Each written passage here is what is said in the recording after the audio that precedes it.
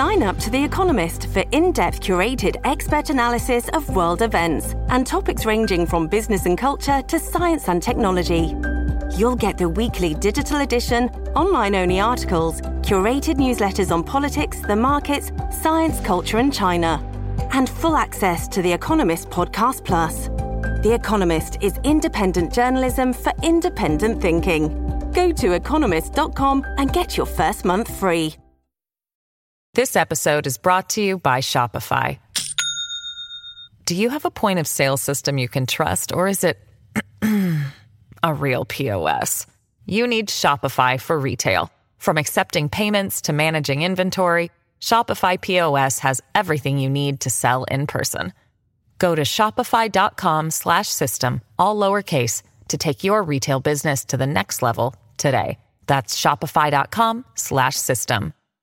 Hello, everybody. This is Marshall Poe. I'm the editor of the New Books Network. NBN listeners like to read books and buy them. So we thought we'd tell you that right now, our friends at Princeton University Press are having a remarkable site-wide sale. You can get 50% off books, including ebooks and audiobooks, with the code 50, F-I-F-T-Y, at checkout until May 31. You can save some real money on Princeton University Press books. I encourage you to go there and check it out.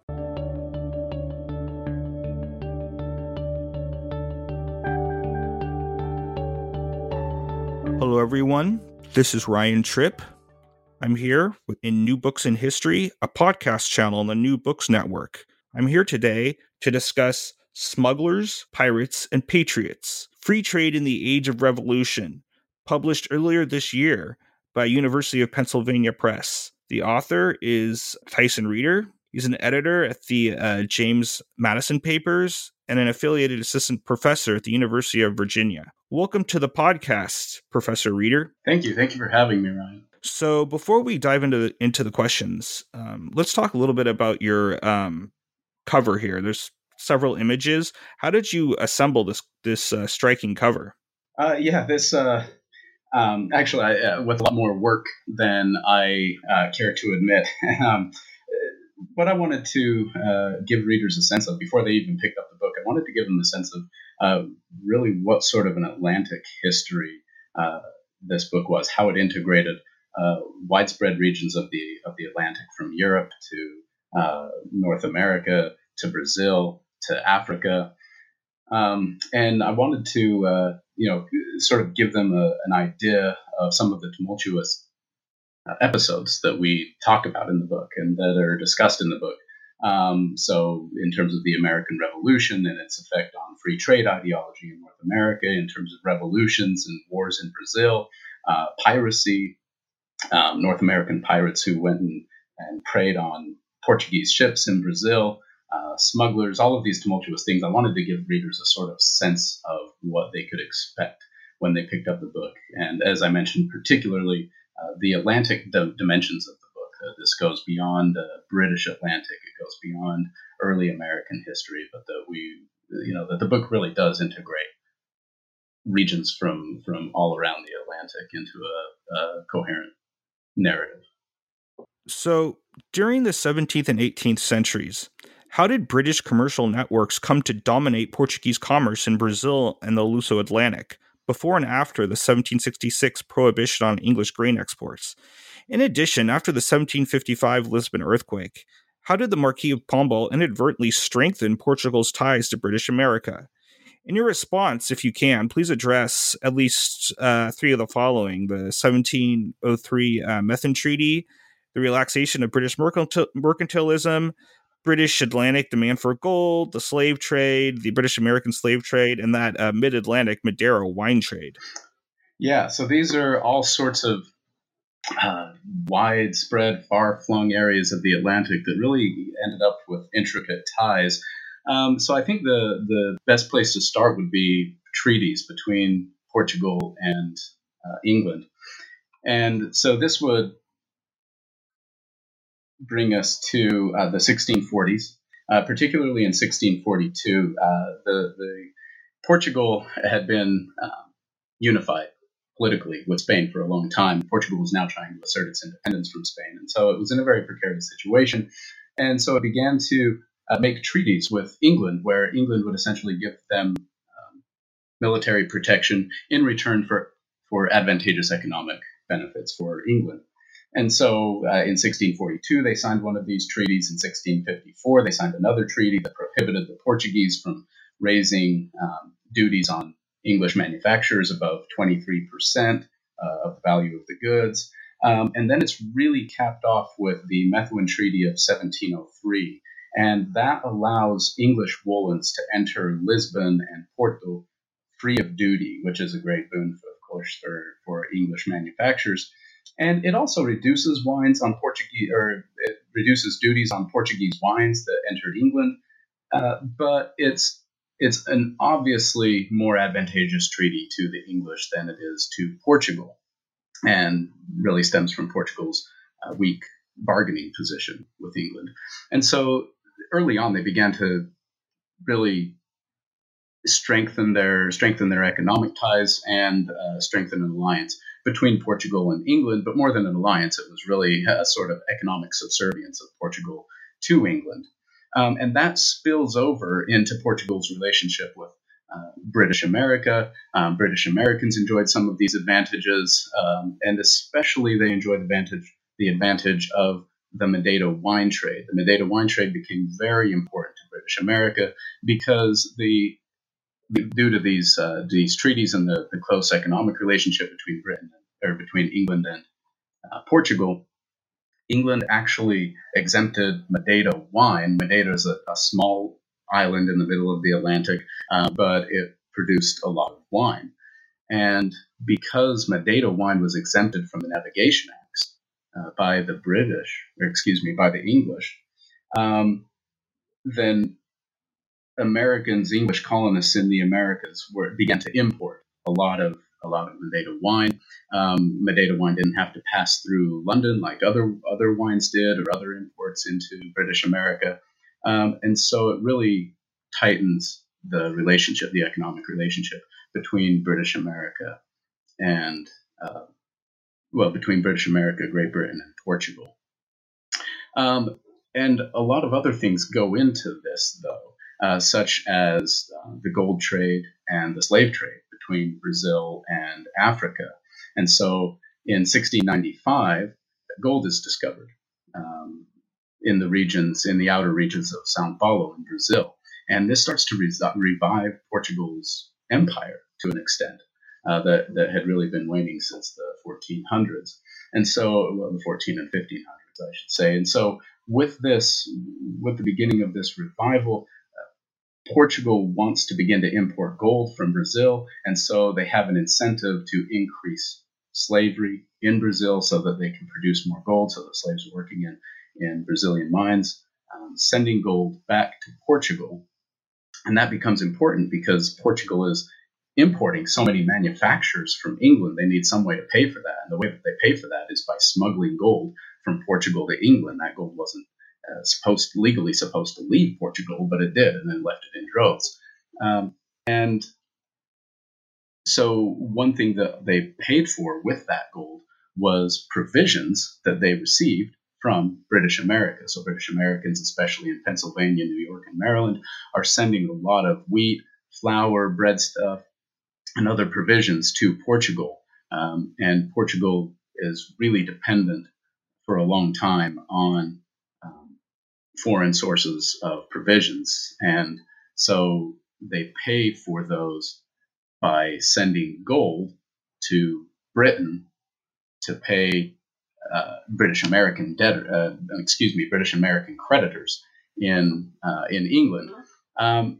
And so all of this is to say that what seems like a pretty straightforward relationship where British Americans were importing wine from Portugal and exporting provisions to Portugal actually came surrounded with an entire Atlantic backdrop of slavery, of the gold trade, of smuggling in Africa, in Europe, and in North America and South America. So early on, we begin to see the real Atlantic dimensions of this story. So let's go into a little more context. Can you explain how proponents of the Enlightenment promulgated what you describe as free trade ideology in natural law and natural rights? Yeah, so early theorists, theorists for a long time had promulgated some form of economic freedom, and we can go clear back to 1609 to the Dutch jurist Huyghe de Groot. His name is frequently Latinized as Hugo Grotius. In 1609, he publishes Mare Liberum, which means the free sea, and he makes one of the earliest strong ideological defenses of free trade. And in Grotius's idea, he assumes that the creator had created the oceans to connect people, not to divide them. And so he creates a sort of natural law ideology about free trade, or I guess we'd call it a proto-natural law, that free trade should be natural between empires. And he's followed up by a number of philosophers, from David Hume to Adam Smith to Ange Godard to Jacques-Claude Marie Vincent Delaunay, all of whom begin to advocate some sort of free trade. And they suggest that empires should not depend on secrecy, on having closed empires, but that they should be marked by cooperation and by mutual interest. And so as they continue to develop a sort of natural law ideology around free trade, that begins to spill over into concepts of smuggling and theories about smuggling. And so, for instance, if free trade is a natural law, then restrictions on that natural law justify violations of that natural law, or violations of political laws. And so, for instance, in France or in Great Britain, we see a lot of people begin to smuggle and justify their smuggling, and in British America, they begin to justify their smuggling essentially by saying this is a natural law. The government is disobeying this natural law, and so we are simply obeying the natural law by violating our political laws. What role did British debates over political economy in the American Revolution, in addition to the Portuguese slave trade, reduced gold production, and Brazilian contraband investment, what role did they all play in the weakening of Lisbon control of the Luso-Atlantic? Yeah, so I think if you start with the American Revolution, well, the American Revolution was really based on debates. Well, it was based in large part on debates over British political economy. And so as American colonists began to rebel and then eventually revolutionize against the imperial economic nexus of the British Atlantic, it has a strong effect because of their close ties. It has a strong effect on Portugal. And so the British begin to, early on, beginning really with the Sugar Act in 1764, the British begin to make more stringent laws against trade with Portugal, even against trade with Madeira, which had been left alone, which had been exempted from the Navigation Acts for a long time. And they begin to clamp down on illicit trade with Portugal, and illicit trade, direct trade between British America and Portugal. And so early on, the Portuguese trade, the British American Portuguese trade, starts to suffer due to the constitutional crisis between British America and Great Britain. And as the American Revolution unfolds, in large part, Americans are rebelling for their right to save their economic networks that they have worked out over the last century, and yet at the same time, to assert that right, they start to put their own restrictions on those very networks that they're trying to save. So, for instance, in 1774, they signed the Articles of Association that is supposed to boycott Madeira wine because Madeira wine was beginning to be seen as a way of, or a means of the British to subjugate their colonists, because the British are now taxing and placing duties, stringent duties on Madeira wine. And so they boycott those items. And so they're actually severing their ties with Portugal, paradoxically, even as they're rebelling to save those very economic networks that they had built up over the last century. And that also has those ties are also being weakened by Portuguese actions. And so during the American Revolution, for example, the Marquis of Pombal begins to embargo imports of provisions from America, because he's trying to finesse his relationship with Great Britain and his alliance with Great Britain. At this time, Pombal has a lot of competing interests, but in the end, he essentially is going to come down on the side of Great Britain. Portugal is officially neutral during the American Revolution, but in a sort of gesture of goodwill, in a gesture of goodwill toward Great Britain, Pombal does embargo. He embargoes British American goods that are coming to Portugal, and so the American Revolution has a very negative impact on British American and Portuguese trade. As a follow-up, just to specifically, how did specifically the 1764 Sugar Act imperil British American trade with Portugal and complicate smuggling? And then can you also address the Restraining Act?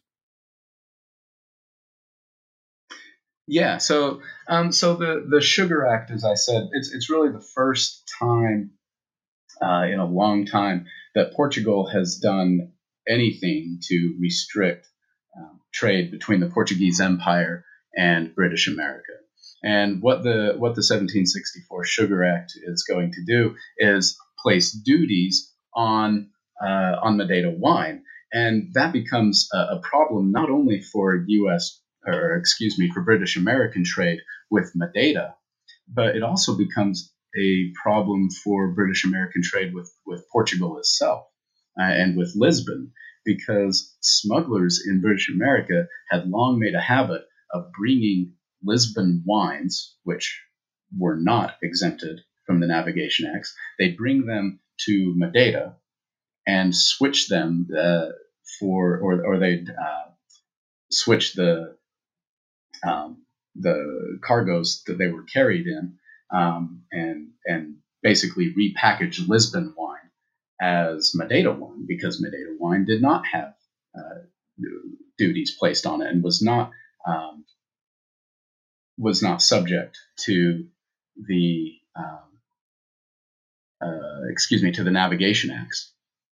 And so there was a large smuggling network between Lisbon and British America, and Madeira kind of served as the middle person where you could switch out Lisbon wines for Madeira wines and carry Lisbon wines under cover of Madeira wines into British America. And so when Madeira wines start to be onerously taxed under the Sugar Act, it sort of ruins those smuggling networks, and it ruins trade with Madeira.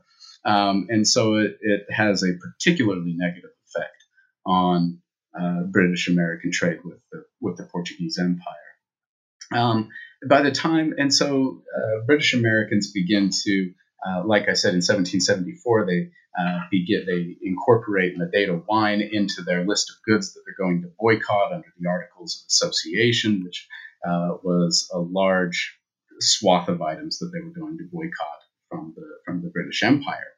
But because Madeira wine was so wrapped up in British trade, a lot of British merchants are in Madeira. In fact, almost all wine exporters, major wine exporters, are actually British Madeirans rather than Madeirans, native Madeirans, or Portuguese Madeirans. And so Madeira gets wrapped into these Articles of Association as part of a colonial protest. And by 1775, the British, after the colonists say, we are going to boycott British goods, the British essentially say, well, if you're not going to trade with us, you're not going to trade with anybody. And in 1775, they passed the Restraining Acts, and they begin to really clamp down on trade, British American trade, inter-imperial trade, on smuggling. They step up their patrol. British men of war step up their patrol of smuggling. And so it begins to make it very difficult. Americans for a long time had depended on smuggling to continue on their trade with the Portuguese Empire, whether it was from Portugal and in a lot of cases with Brazil. American smugglers had made their way to Brazil and tried to import Brazilian sugars and, with any luck, Brazilian gold into British America. But as men of war patrols tightened, really beginning in the mid-1770s, that becomes harder and harder to maintain those smuggling networks for British Americans. And so they find it more difficult to carry on either legal trade or illegal trade with the Portuguese Empire. So on that note, to elaborate, why did Portugal focus then on domestic production after the Revolutionary War? And what were the consequences of a decline in U.S. Madeira consumption and Portuguese trade restrictions on the U.S. provisioning trade? Yeah, so like I mentioned, or I guess I briefly mentioned the Marquis of Pombal.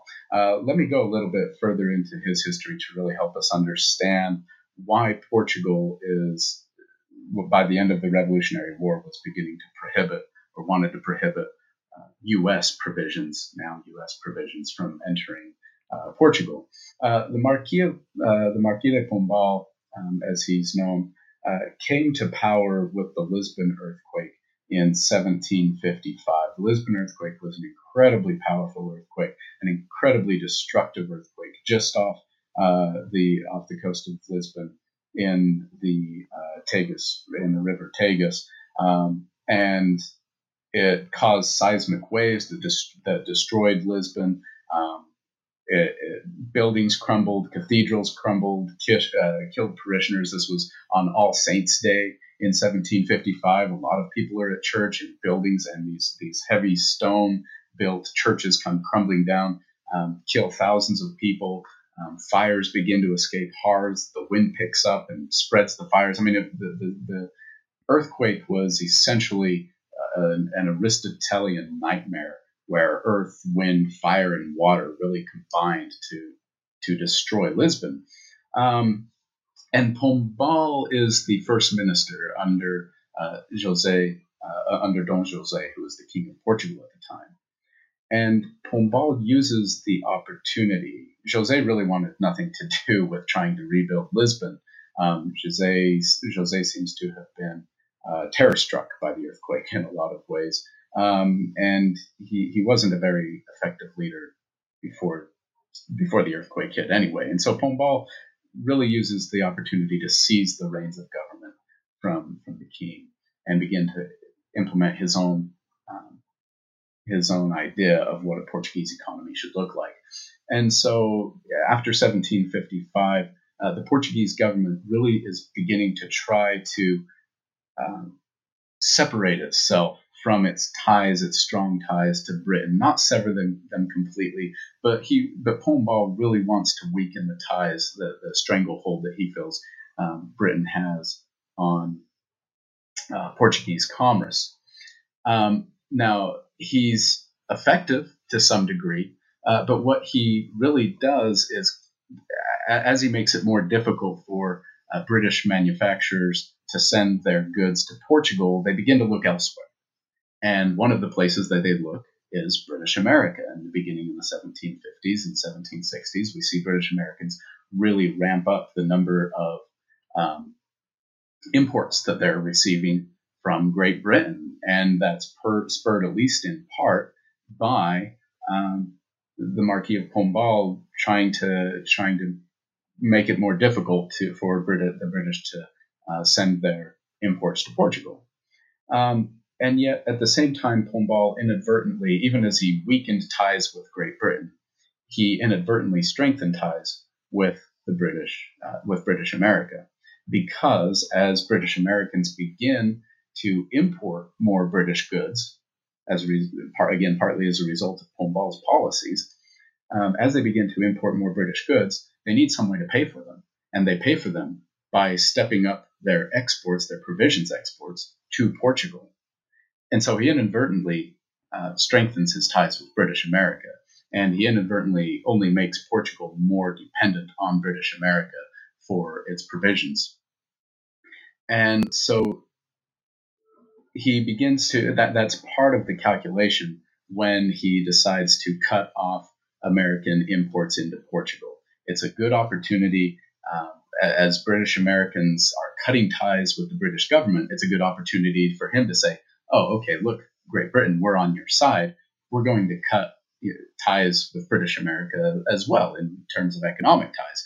And that will give Portugal the chance to step up its domestic production. He wants to start growing wheat. He wants to start producing flour mills so that they can grind their own wheat into flour. And this becomes somewhat of a national project beginning in the 1770s. So in the 1780s, by the end of the American Revolution, British Americans look at this situation, look at the embargo, the Portuguese embargo against their provisions, and they say, well, look, this is, with the end of the revolution, we should be able to persuade Portugal, now that we're an independent country, to begin allowing our provisions. We're not rebellious colonies anymore. It won't offend the British anymore if he allows us to send our goods to Portugal again. So hopefully we'll start having sending flour and rice and wheat in large quantities to Portugal once again, just like we did before the revolution. But by this time, Pombal is out of power, and Maria I is ascended to the throne. But she still has different ideas from the Americans, and essentially the Portuguese want to continue on this project of domestic production of their own provisions, and so they continue to prohibit American wheat and flour and other provisions from entering Portugal. And so the revolution, the American Revolution, didn't just sever ties. Americans kind of conceived that it was just going to sever ties for a short time during the revolution itself. And after a successful revolution, they picked those ties back up where they left off. But that didn't happen. The Portuguese had really no incentive to start importing a lot of goods from the United States again, and become dependent once again on American provisions. So let's shift to the 1790s and the early 1800s. And actually, before we do that, though, during the 1790s, how did U.S. free trade advocates combine elements of British Whig tradition and Enlightenment-era political economy to cast smuggling, republicanism, and free trade as what you describe as complementary components of the same liberal ideology? Yeah, so in part of their justification for ramping up their smuggling in the 1760s, as Britain was trying to impose more economic restrictions on the colonies, Americans made good use of Enlightenment ideology to suggest that they had a natural right to free trade. They had a natural right to not have these restrictions, these economic restrictions that that Great Britain was trying to place on them. And so in America, in North America, they began to conceive of a tidy syllogism where they equated independence from Europe with republicanism, and republicanism with free trade, and free trade with prosperity. And so they began to, and it was always a bit of a myth, but they began to assume that republics would become the protectors of natural law, including the natural law of free trade, versus empires and monarchies that imposed mercantilism and economic restrictions on peoples. And so they Americans early on looked at republicanism as an answer to European mercantilism. And of course, European mercantilism had never gone uncontested. It was always contested, including in Europe and in governments, in European governments themselves.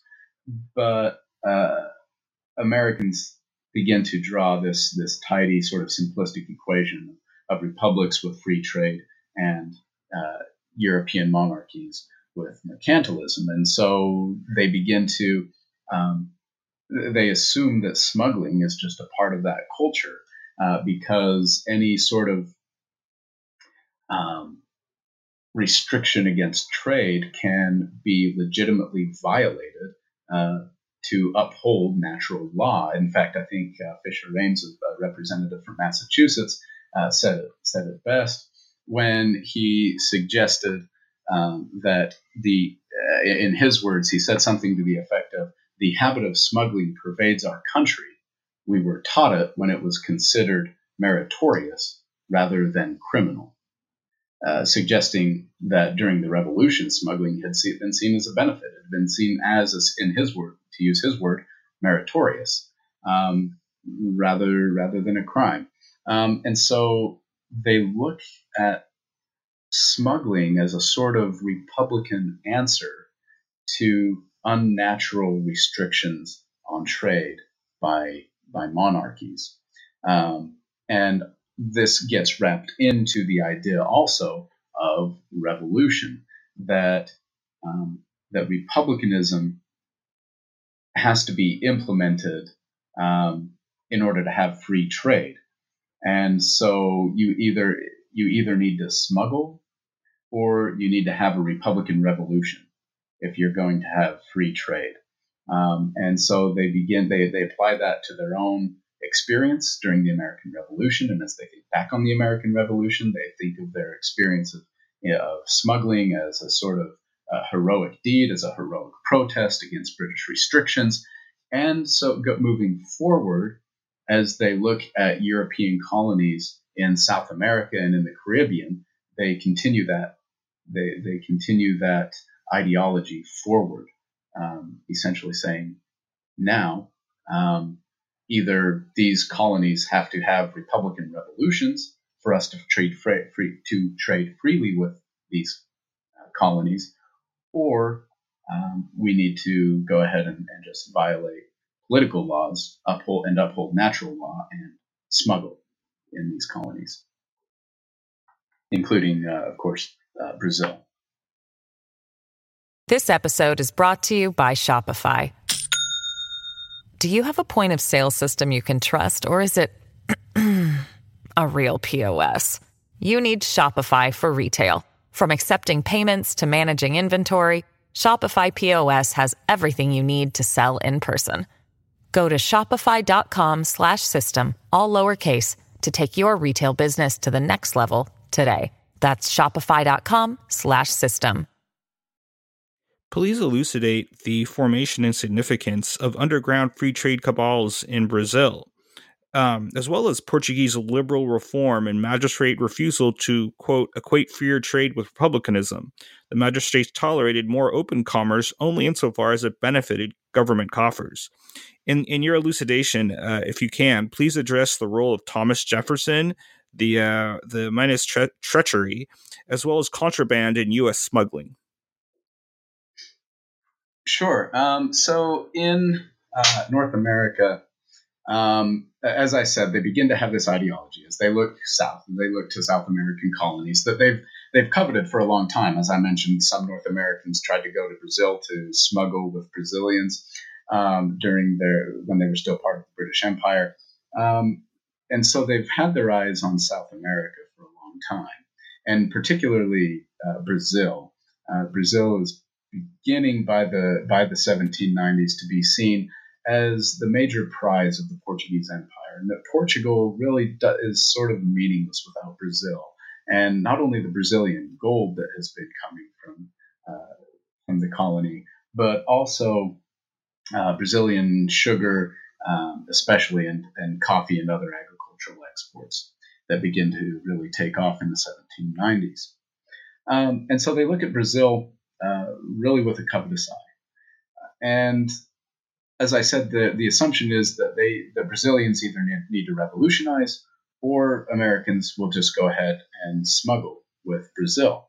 And by the end of the 1780s, really both methods seemed feasible, because Brazilians, just as Americans wanted freer trade with Brazil, Brazilians wanted freer trade with the world. And they clamored for freer trade with the Portuguese monarchy. And there had been some give and take there over the years. And the Portuguese monarchy had conceded some items that Brazilian traders wanted. But Brazilians still looked to enhance their free trade with the world by the 1780s. And what we begin to see in the 1780s are some of these sort of underground cabals. We see people beginning to discuss clandestinely Enlightenment ideology. Some Brazilian revolutionaries start to study the American Articles of Confederation and state constitutions in the mid-1780s. And this starts to make itself manifest, I guess I should say, when some Brazilian revolutionaries reached out to Thomas Jefferson when he was an ambassador in France. And Jefferson started to receive very interesting correspondence from a Brazilian who wrote under the pseudonym of Vendek, not wanting to reveal himself in his writings. But he asked Jefferson for a secret meeting while Jefferson was in France, because Vendek at this time was also studying in France, even though he hailed from Rio de Janeiro. And so Jefferson and Vendek, as he's known at this time to Jefferson, they arrange a secret meeting in France. And it's sort of an indication of Jefferson's interest that on a trip to southern France, he went pretty well out of his way to meet this mysterious correspondent in Nîmes. And he went to Nîmes, Jefferson said, under the pretext of seeing the antiquities of the place, even though he went to have this secret meeting. And in that secret meeting, he met a young revolutionary in ill health named José Joaquim Maia Barbalho, who revealed himself as Vendek. And so Maia Barbalho begins to expound his thoughts to Jefferson about how the Brazilians can have a successful revolution. He says that the Portuguese military that's stationed in Brazil was really listless. They were slovenly. They wouldn't put up much of a fight in the case of a revolution. He very optimistically suggested that slaves would throw their lots in with their masters, which of course borders on optimism to the point of mythicism. But he tries to lay out this compelling case for a successful revolution in Brazil. Well, at the time, Thomas Jefferson and John Adams, as ambassadors in Europe, had been trying to hammer out some sort of trade agreement with Portugal.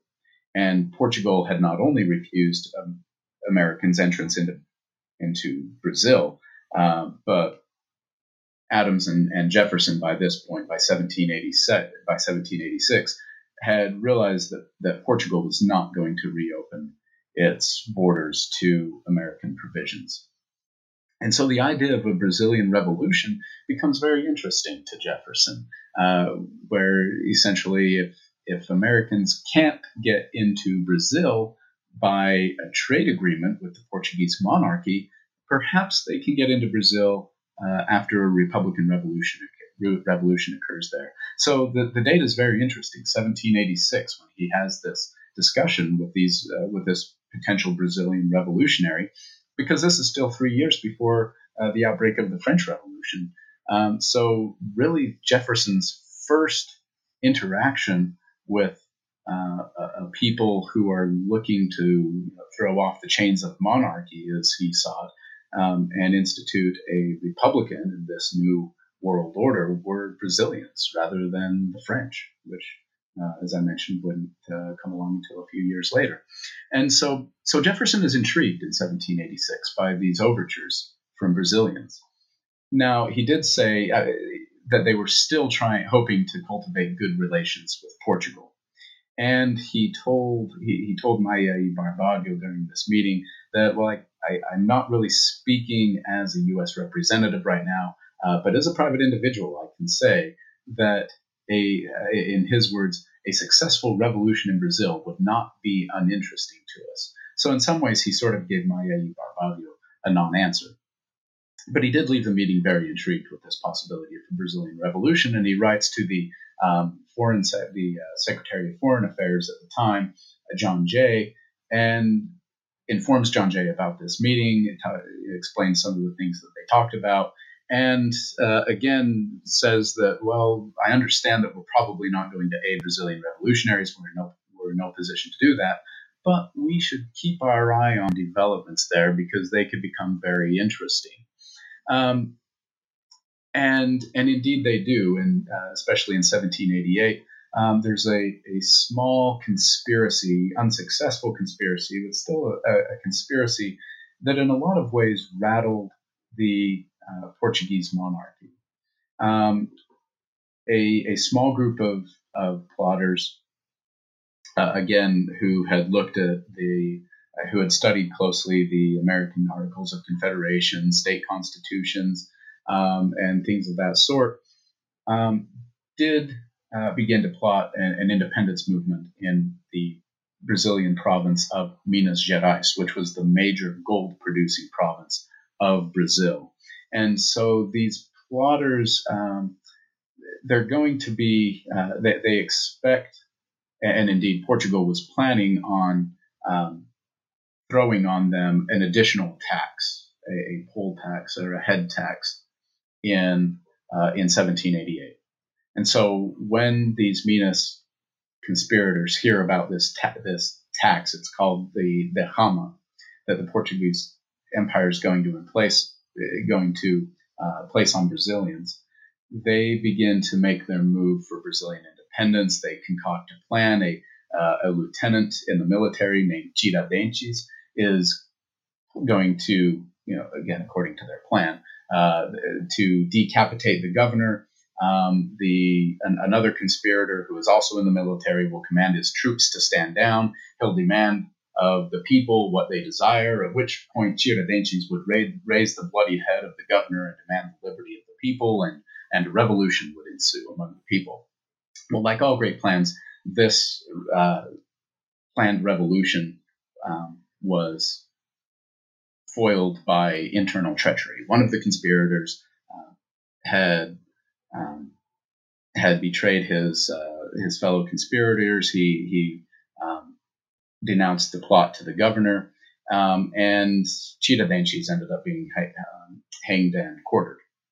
But it did, and especially during the trials of these conspirators, it did rattle the Portuguese government because the conspirators made very clear in their testimonies that they had drawn on ideas of the American Revolution, and that in a lot of ways they did look at the American Revolution as a sort of inspiration for what they were trying to concoct to implement free trade and republicanism in Brazil. And so the Portuguese government becomes very worried, of course. They're looking at what just happened to the British government.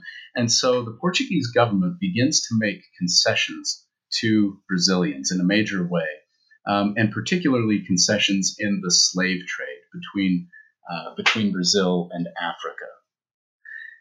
And the Portuguese government assumes that if they can appease Brazilians, that they will strengthen the empire and that they can dissociate trade liberalization from republicanism.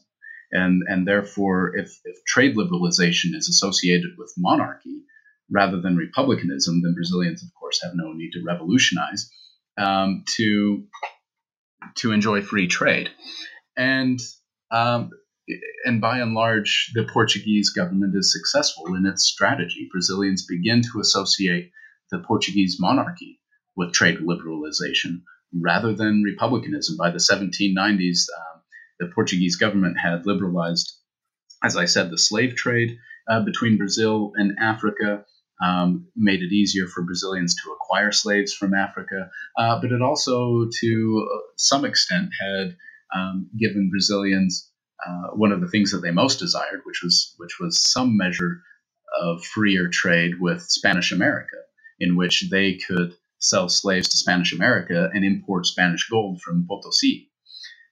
They had done that by smuggling for a long time, but now they could do it, without the risks of smuggling, because the Portuguese government had liberalized it. And so, by the end of the 1790s, Brazilian officials and Brazilian traders are starting to associate monarchy and trade liberalization rather than republicanism and trade liberalization.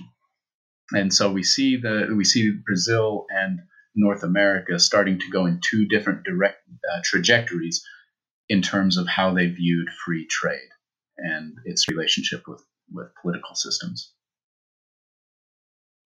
So, continuing that part of the story, how and why did the Portuguese monarchy establish a dynasty in Rio de Janeiro for open ports as the, quote, liberator of commerce? And what were the, quote, liberal advantages for U.S. traders and the consequences of the 1807 embargo for these same traders? Yeah, so really in 1807 and 1808, we see the the scripts flipped in a lot of ways. So you have Portuguese, what happens essentially is Napoleon. In late 1807, Napoleon plans an invasion of Portugal. Great Britain and France had sort of tussled over Portuguese loyalties for several years, and the Portuguese tried to carve out some semblance of neutrality.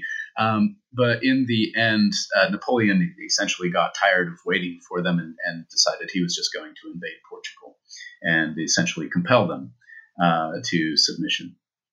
And so that throws the Portuguese monarchy unreservedly really into the arms of the British. And the British help the Portuguese monarchy, the entire royal family, and the entire court, somewhere between 10 and 15,000 people who in November of 1807 actually load up ships and sail across the Atlantic and move the Portuguese monarchy, the seat of monarchy, to Rio de Janeiro rather than Lisbon. And the thinking is, well, the French may occupy Lisbon, but they won't have conquered the empire. The empire will continue, even though the monarchy is now based out of Rio de Janeiro.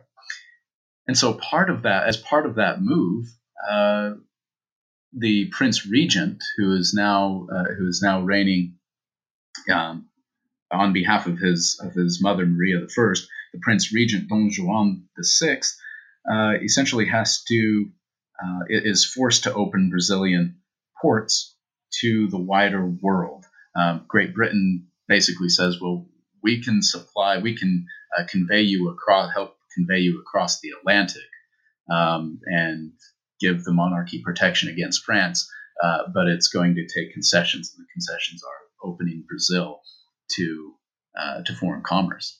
And so that's what essentially gets Brazil to open its doors to foreign nations, including the United States. So in a lot of ways, Napoleon did for North American traders what Thomas Jefferson could not do by opening Brazilian ports to them. And so this really, in a lot of ways, culminates the idea among Brazilians that monarchy is not at all opposed to free trade. And in fact, they begin to hail Dom João VI as what they called the liberator of commerce. And so this completely flips on its head the American idea that monarchies are inherently opposed to free trade. And what really flips the script even more is that at the same time, really within a month of the Portuguese landing in Brazil, the U.S. Congress had passed the Embargo Act of 1807 that prohibited trade with foreign nations among Americans, and they did that, of course, to try to assert their sovereignty in the face of of threats to their sovereignty by the Portuguese and the British. And the Americans were essentially trying to compel European nations to respect their neutrality and their right to neutral trade with belligerent nations. But what it really did was really throw open or throw out this idea that republicans were equated with free trade and monarchies were associated with trade restrictions, because at the very time you have the Portuguese monarchy opening Brazil, you have the American Republic closing foreign imports, or foreign exports. And so this creates a real conundrum for American free traders who had always drawn this nice syllogism between republicanism and free trade. And what it really showed in a lot of ways was that narrative, that myth really was just never quite as tidy as Americans like to believe. And in fact, what really exposed this even more was that it was, of course, Thomas Jefferson's administration who had called for the embargo, the person who in 1786 had the first the first discussions with Brazilian revolutionaries about the possibility of a republic opening in Brazil that would be open to free trade with the United States. So by the time he gets to 1807, Thomas Jefferson has now implemented the very embargo that reduces or that makes trade with Brazil illegal in the United States at the very moment that that foreign trade became legal in Brazil. What happened after the U.S. federal government lifted the 1807 embargo, particularly in regards to U.S. officials and free traders' conceptions of U.S. republicanism, as well as the U.S. provisioning trade and Luso-Atlantic commerce during the Napoleonic Wars that you mentioned? Yeah, so the embargo itself, as we know it, is lifted by what's called the Non-Intercourse Act of 1809, and in the Non-Intercourse Act, the Congress essentially said, well, we'll allow trade with anybody who respects our neutral rights, and that, of course, included Brazil. But by that time, the embargo had given the British a strong upper hand in Brazil. And in fact, Henry Hill, who was a U.S. consul in Salvador, in 1808, when the Portuguese monarchy came to Rio de Janeiro, Henry Hill was very fulsome in his praise about this move, and he suggested that this is going to open Brazilian ports, and it's going to open hopefully a liberal trade relationship between the United States and Brazil, and maybe even so much that we can actually muscle the British out of South America. And that was always a little too optimistic anyway. But certainly when the U.S. government implemented the embargo, it became especially difficult for Americans to muscle out the British, because Americans were prohibited from going to Brazil. And so in the meantime, the British had made quite a strong entrance into the Brazilian trade, and they turned to Brazil to import goods that they could not get from the United States due to the embargo. And so the embargo really only strengthened ties between the British and Brazil, rather than opening up any sort of really advantageous trade between the United States and Brazil. And so even after the Non-Intercourse Act opens Brazil once again to U.S. commerce, or allows U.S. traders to go to Brazil, they really had no way of competing with the British by that point. The British had made a strong push into Brazil already, and trade with Brazil continued to suffer. And what caused it to suffer even more was that the Napoleonic Wars, the time that we now call the Peninsular War, when Napoleon was at war with Spain and also with Portugal now, was really in full swing. So in 1808, the British take back Lisbon from the French, and they begin with all of these troops, with all of these British troops in Portugal, they begin to demand more provisions, and they are getting those provisions in large part from the United States, again from Pennsylvania, New York, and Maryland, who are sending loads of flour and wheat and other bread stuff to Portugal for the British armies that are fighting in Portugal. And so that turns U.S. attention back to Portugal. At the very instant that Brazil became open to U.S. Trade, U.S. traders had sort of lost interest in Brazil because the trade in Portugal was so good. Prices were so high because of bread scarcities due to war, due to the influx in troops there.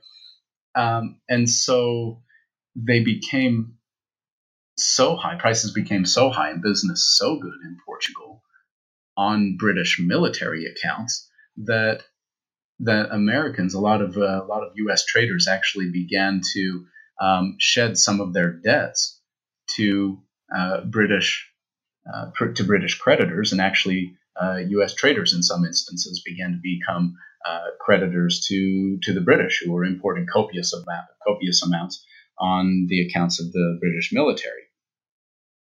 And so it was trade.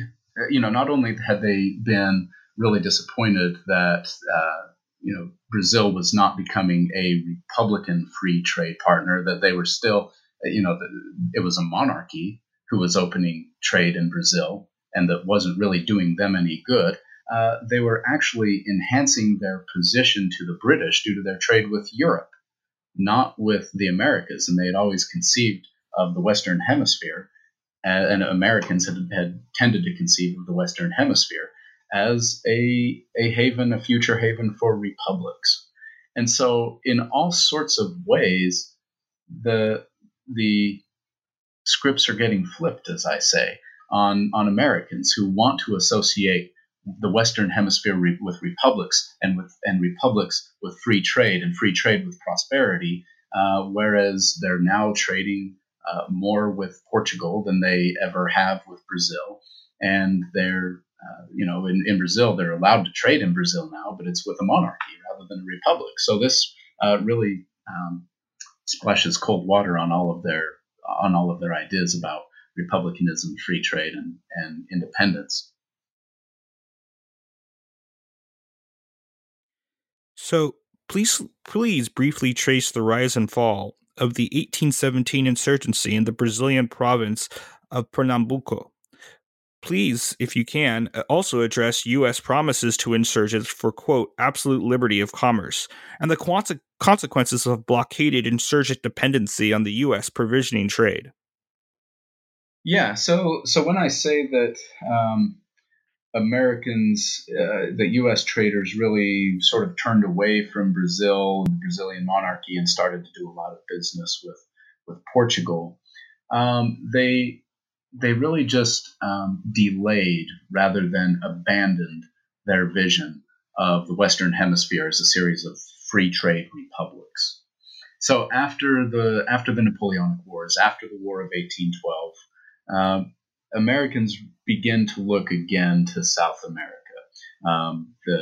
With the end of the Napoleonic Wars, they're no longer sending their breadstuff, their flour, their wheat into Portugal in the same quantities that they were, and that trade drops off very quickly. And so they again begin to, in terms of their trade with the Portuguese Empire, they again turn their attention toward Brazil, and they still want to believe that Brazil will someday soon become a republic rather than a monarchy that will give the United States preference in their trade.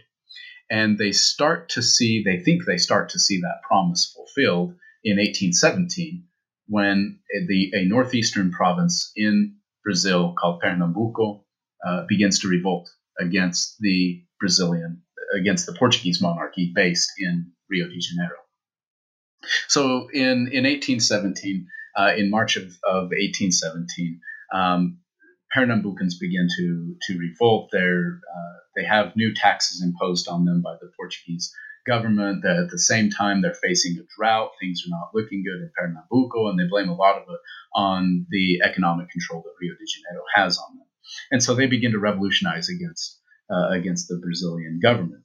And so North Americans who observe this start to say, this is it. This is the chance that we have to help Brazil become a republic and to really fulfill its republican destiny, and for us to garner free trade as a result of that.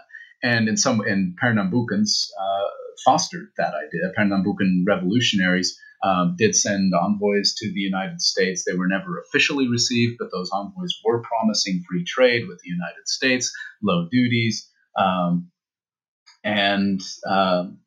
so Americans begin to look optimistically at Pernambuco.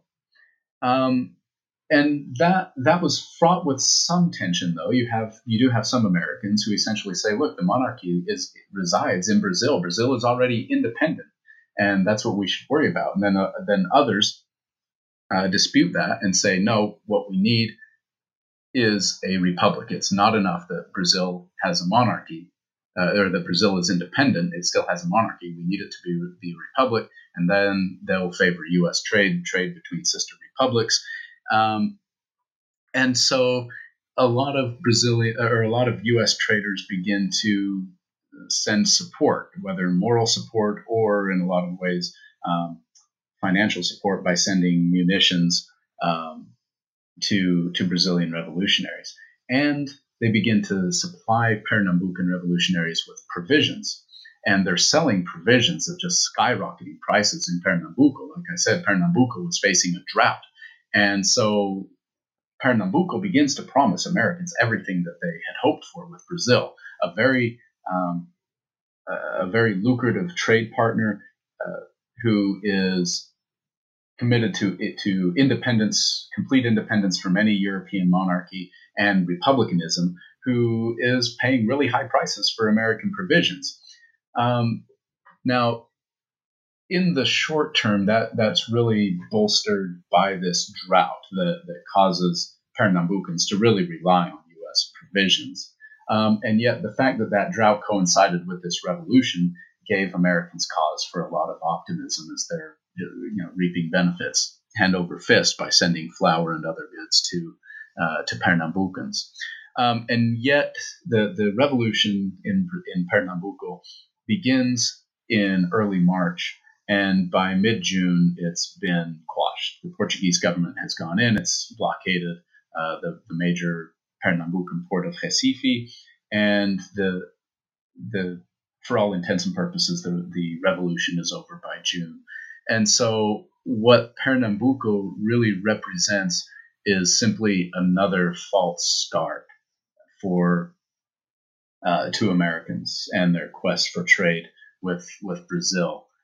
So they've had several false starts. Thomas Jefferson's false start with Brazilian revolutionaries in the 1780s, the 1807, or the false start that was really quashed, not of course by the Portuguese monarchy, but by the trade embargo, and now the false start of the Pernambucan Rebellion in 1817. And so in a lot of ways, the Pernambucan Rebellion comes to represent the sort of lost promise of Brazil. Similarly, can you please briefly trace the rise, fall, and aftermath of the 1816 to 1820 Artigas Rebellion in the Banda Oriental? In your very brief narrative, please address one or all of the following: the Neutrality Act of 1817, privateering, diplomacy in what you describe as Atlantic border waters, as well as that racialized criticism, the 1819 Piracy Act, and, if possible, William Redding's, quote, Republican pirates. Right. So just as things were starting to calm down in Pernambuco, things were just starting to heat up in the south of Brazil, in a region known as the Banda Oriental, which, for all intents and purposes, is basically modern-day Uruguay. And Artigas, José Hervasio Artigas, was a revolutionary strongman in that region who was fighting for a radical form of republicanism, really against Spain, But he's also fighting, once Buenos Aires starts to assume its independence from Spain, Jose Gervasio Artigas is also fighting against Buenos Aires's centralizing tendencies. He wants the Bando Oriental to maintain its autonomy, not surrender it from Spain to Buenos Aires. And in the midst of this confusion, the Portuguese government had long had its eye on the Bando Oriental. For a long time, the Spanish and Portuguese had conflicts over the Bando Oriental. It was essentially a borderland between Spanish and Portuguese America. And so the Portuguese military invades the Bando Oriental. And so Americans who are observing this view it as another encroachment by a monarchy against republicanism in Brazil. That Jose Gervasio Artigas was once again promising republicanism, and we see the Portuguese monarchy, stepping in to quash republicanism. Well, as part of his quest for independence and autonomy, Jose Gervasio Artigas begins to supply commissions to North Americans, to privateer commissions to prey on Spanish and Portuguese shipping. The problem with these commissions is that Jose Gervasio Artigas really has no recognition from the international community. So the people who he gives privateer commissions to really inhabit a very shadowy legal space between a privateer and a pirate. And indeed, most people come, including the U.S. government and James Monroe, begin to see them more as pirates than as any sort of legitimate privateer. And yet a lot of Americans look at these privateers, and this is where we get into William Redding's description of them as Republican pirates. William Redding was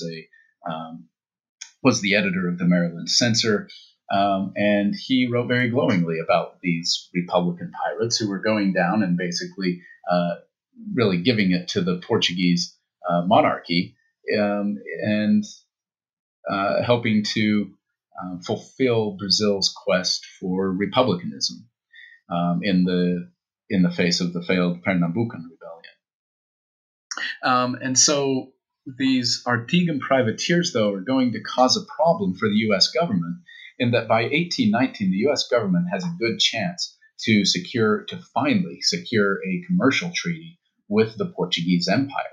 And that would allow them, hopefully, some good trade advantages in Brazil that might actually help them compete with the British. But the Portuguese government will not treat with the U.S. government until the U.S. government does something about these privateers. And so the U.S. government begins to suppress these pirate/privateers who are fighting on behalf of Artigas. And they do that in a couple of ways. And with the Piracy Act of 1819, that makes it more difficult for pirates. It also threatens them with capital punishment if they're caught. And then there's an 1820 Act that essentially bars these privateers /pirates. You kind of can use that term interchangeably when discussing these privateers. It bars them from re-landing their vessels in American ports, in U.S. ports. And so they may be able to outfit a privateer vessel and go down and plunder in South America, but they can't return to the United States once they do that. And so the Piracy Act combined with that act really start to, and also combined with the 1819 financial crisis, economic crisis in the United States, really puts a pinch on these pirates who are sailing in favor of Artigas. So that by 1820, the United States really had quelled privateering this illegal or illicit privateering in South America. And yet again, it sort of shows this the myth of republicanism in the Western Hemisphere and a free trade ideology, that the United States government suppressed these Artigan privateers, as I call them, or as William Redding called them, these Republican pirates. The U.S. government is suppressing Republican pirates so that it can sign a a free trade agreement, or at least an advantageous trade agreement, with the Portuguese monarchy. So we start to see this continual and gradual shift away from this association between republicanism and free trade. How and why did the socio-political movement to approve the U.S. tariff of 1824, as well as Brazilian acceptance of the transplanted monarchy, reconfigured the U.S. free trade ideology? Further, what was the significance of tumultuous provinces, race, and the slave trade before and after the 1837 Haitian independence movement? So this is actually an interesting question when we talk about the Tariff of 1824. And in some ways, the Tariff of 1824 doesn't reconfigure the free trade ideology debate. In some ways, it actually reinforces it. When Henry Clay was pushing for tariffs, and Henry Clay and others were pushing for tariffs in the United States, their assumption was, well, we need tariffs on British goods so that we can enhance our manufactures that we can then hopefully throw into South America, because we'll have free trade with South American republics.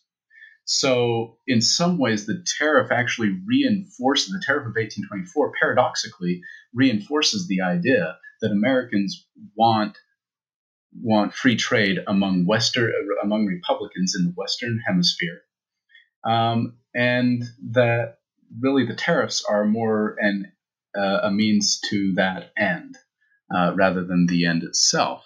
And so we see this continuation of free trade ideology and its association with republicanism still, even by the 1820s. And yet, in terms of Brazil, that association continues to be thwarted, because Brazil, in 1821, the Portuguese court returns to Portugal for a lot of reasons we don't have time to go into. But in 1821, the Portuguese court returns to Lisbon, and that exposes Brazil to rumblings for independence. And Brazilians declare independence in 1822, but it's the monarch's son, Dom Pedro, the Portuguese monarch's son, Dom Pedro, who declares Brazilian independence and institutes a monarchy in Brazil. And so Americans, even once Brazil declares complete independence from Europe, it still retains a monarchy. And so Americans still will not be trading. Even after Brazilian independence, they still won't be trading with a republican nation in South America, at least in Brazil. And so, again, it's Brazilian independence kind of opens a false promise to Americans. And there's still talk into the 1820s, into the late 1820s, saying, well, we'll kind of take what we can get. At least Brazil is independent, but maybe someday they'll turn into a republic. And what we begin to see, though, with the 1837 Bahian independence movement is that Americans kind of shrug at it. And the Americans who don't shrug at it are really actually turned off by it. The Bahian independence movement, Bahia is a province toward the northeast of Brazil. And it declares this short-term independence movement in 1837. And yet Americans look at it and they worry that what they're beginning to see is a slave revolt in Bahia, because the Bahian independence movement did wrap a lot of free blacks and slaves into its ranks. And so Americans who are becoming increasingly sensitive about their own growing slave empire are really touchy about anything that resembles a slave rebellion, even if it's a Republican slave rebellion. And they begin to look at the Bahian independence movement with skepticism rather than with optimism, and with fear rather than with optimism. And essentially what we begin to see by the 1830s and continuing into the Civil War is a reorientation of imagining Brazil.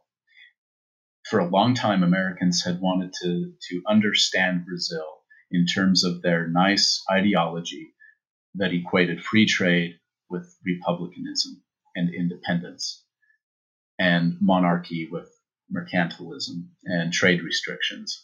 And yet, getting toward the end of the Age of Revolution, Americans begin to look at Brazil, after so many false starts, they begin to look at Brazil as a fellow slave power rather than a sister republic. I have a final question for you, Professor Reeder. What's going on with you next? Are you working on any prospective projects? Is there anything you can disclose to us? Oh, yeah. Thank you for asking. Actually, my next project, I'm keeping with U.S. foreign relations, but I am looking at the history of foreign meddling in early American politics from between the 1780s and the Monroe Doctrine. And I'll give one spoiler alert. It wasn't the Russians back then. Excellent. We hope you remember the New Books Network for that project. Yeah, thank you. So the book is Smugglers, Pirates, and Patriots, Free Trade in the Age of Revolution by Tyson Reeder, out earlier this year by Penn Press. Professor Reeder, thank you for being on the show today. Yeah, thank you, Ryan. Thanks for having me.